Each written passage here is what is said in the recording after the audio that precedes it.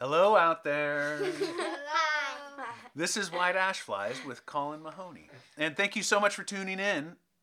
Today, finally, the open invitation has been accepted, and we've got three very important guests joining us at the White Ash Flies studios. Welcome. I hope you didn't have too much trouble finding a parking spot. It's our basement. Yeah, well, why don't you introduce yourself? My name's Bobby. My name's Hank. I'm Tilly. Well, welcome. So nice to have you here. Today, especially nice to have you here because I'm reading some nonsense poetry by two guys who lived in England in the 1800s, Edward Lear and Lewis Carroll. Kids' poetry in those days could be a little dreary, a little sappy and preachy. A couple big themes that you come across often are, one, the kid who behaved herself and was rewarded for it, or two, the kid who behaved badly and paid a price for her bad behavior. Remember in Willy Wonka and the Chocolate Factory, when Violet Beauregard chews the gum that tastes like a 3-course meal, and she ends up turning into a giant blueberry? Yeah. And the Oompa Loompas roll her out singing a song telling kids not to chew gum all the time? Well, that song's poking fun at the preachy kids' poems. And Edward Lear and Lewis Carroll do too. And they much preferred to make kids laugh at the ridiculous behavior of grown-ups. Or at animals behaving like ridiculous grown-ups. And in Lewis Carroll's most famous poem, Jabberwocky, the words themselves are what's ridiculous. But just because the words are made-up nonsense doesn't mean that they don't make sense. By the way, Jabberwocky comes from Through the Looking Glass, which is a sequel to Alice's Adventure in Wonderland. Jabberwocky by Lewis Carroll. 'Twas brillig, and the slithy toves did gyre and gimble in the wabe. All mimsy were the borogoves, and the mome raths outgrabe. Beware the Jabberwock, my son, the jaws that bite, the claws that catch. Beware the Jubjub bird, and shun the frumious Bandersnatch. He took his vorpal sword in hand. Long time the manxome foe he sought. So rested he by the Tumtum tree, and stood a while in thought. And as in uffish thought he stood, the Jabberwock, with eyes of flame, came whiffling through the Tolgee wood, and burbled as it came. 1, 2, 1, 2, and through the vorpal blade went snicker-snack. He left it dead, and with its head he went galumphing back. And hast thou slain the Jabberwock? Come to my arms, my beamish boy. O frabjous day, Callooh, Callay! He chortled in his joy. 'Twas brillig, and the slithy toves did gyre and gimble in the wabe. All mimsy were the borogoves, and the mome raths outgrabe. There was an old person of Yule, who chiefly subsisted on gruel. But to make it more nice, he inserted some mice, which refreshed that old person of Yule.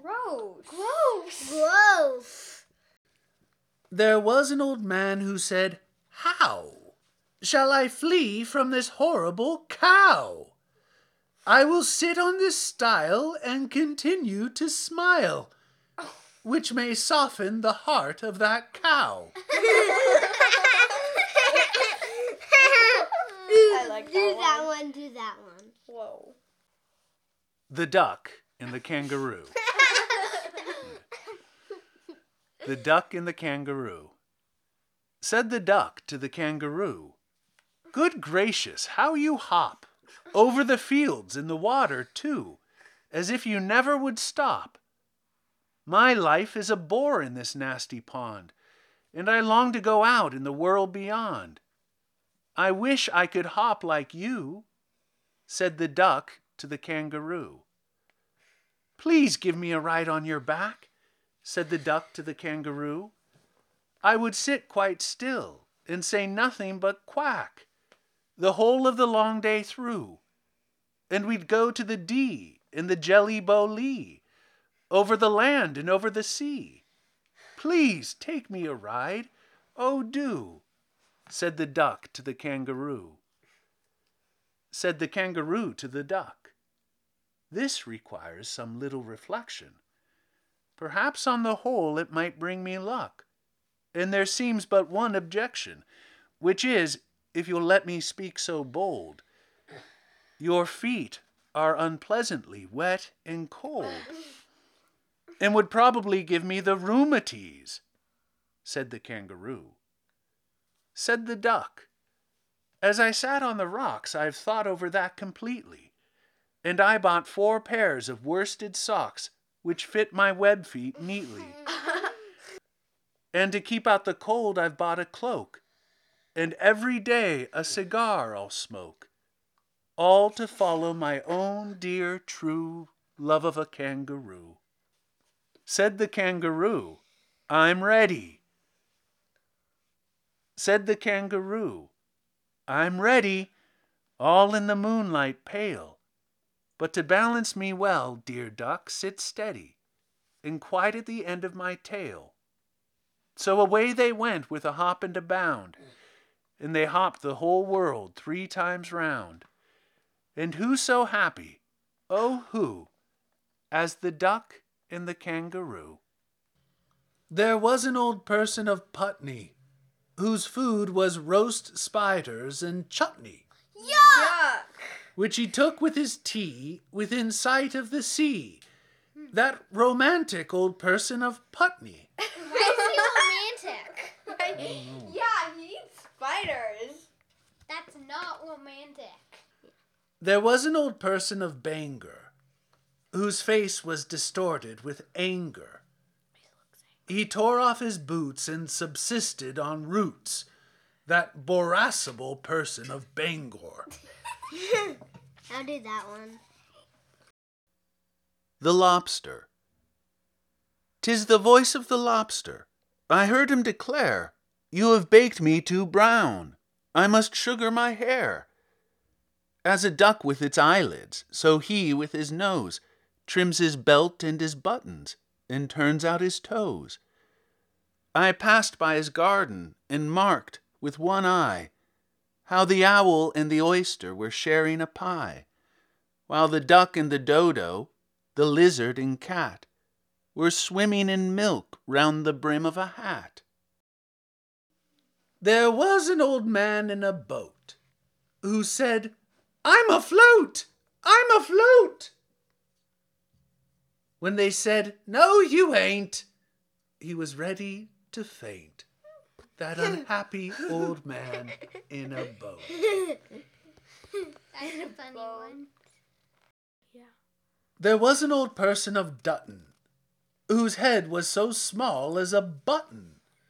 So to make it look big, he purchased a wig, and rapidly rushed about Dutton. His head is small. There was an old person of Spain, who hated all trouble and pain. So he sat on a chair with his feet in the air. It's painful. Yeah. That umbrageous old person of Spain. It doesn't like pain, but that looks very painful. Yeah. The Walrus and the Carpenter. The sun was shining on the sea, shining with all his might. He did his very best to make the billows smooth and bright. And this was odd, because it was the middle of the night. The moon was shining sulkily, because she thought the sun had got no business to be there after the day was done. It's very rude of him, she said, to come and spoil the fun. The sea was wet as wet could be. The sands were dry as dry. you could not see a cloud, because no cloud was in the sky. No birds were flying overhead. There were no birds to fly. The walrus and the carpenter were walking close at hand. They wept like anything to see such quantities of sand. If this were only cleared away, they said, it would be grand. If 7 maids with 7 mops swept it for half a year, do you suppose, the walrus said, that they could get it clear? I doubt it, said the carpenter, and shed a bitter tear. Oh, oysters, come and walk with us, the walrus did beseech.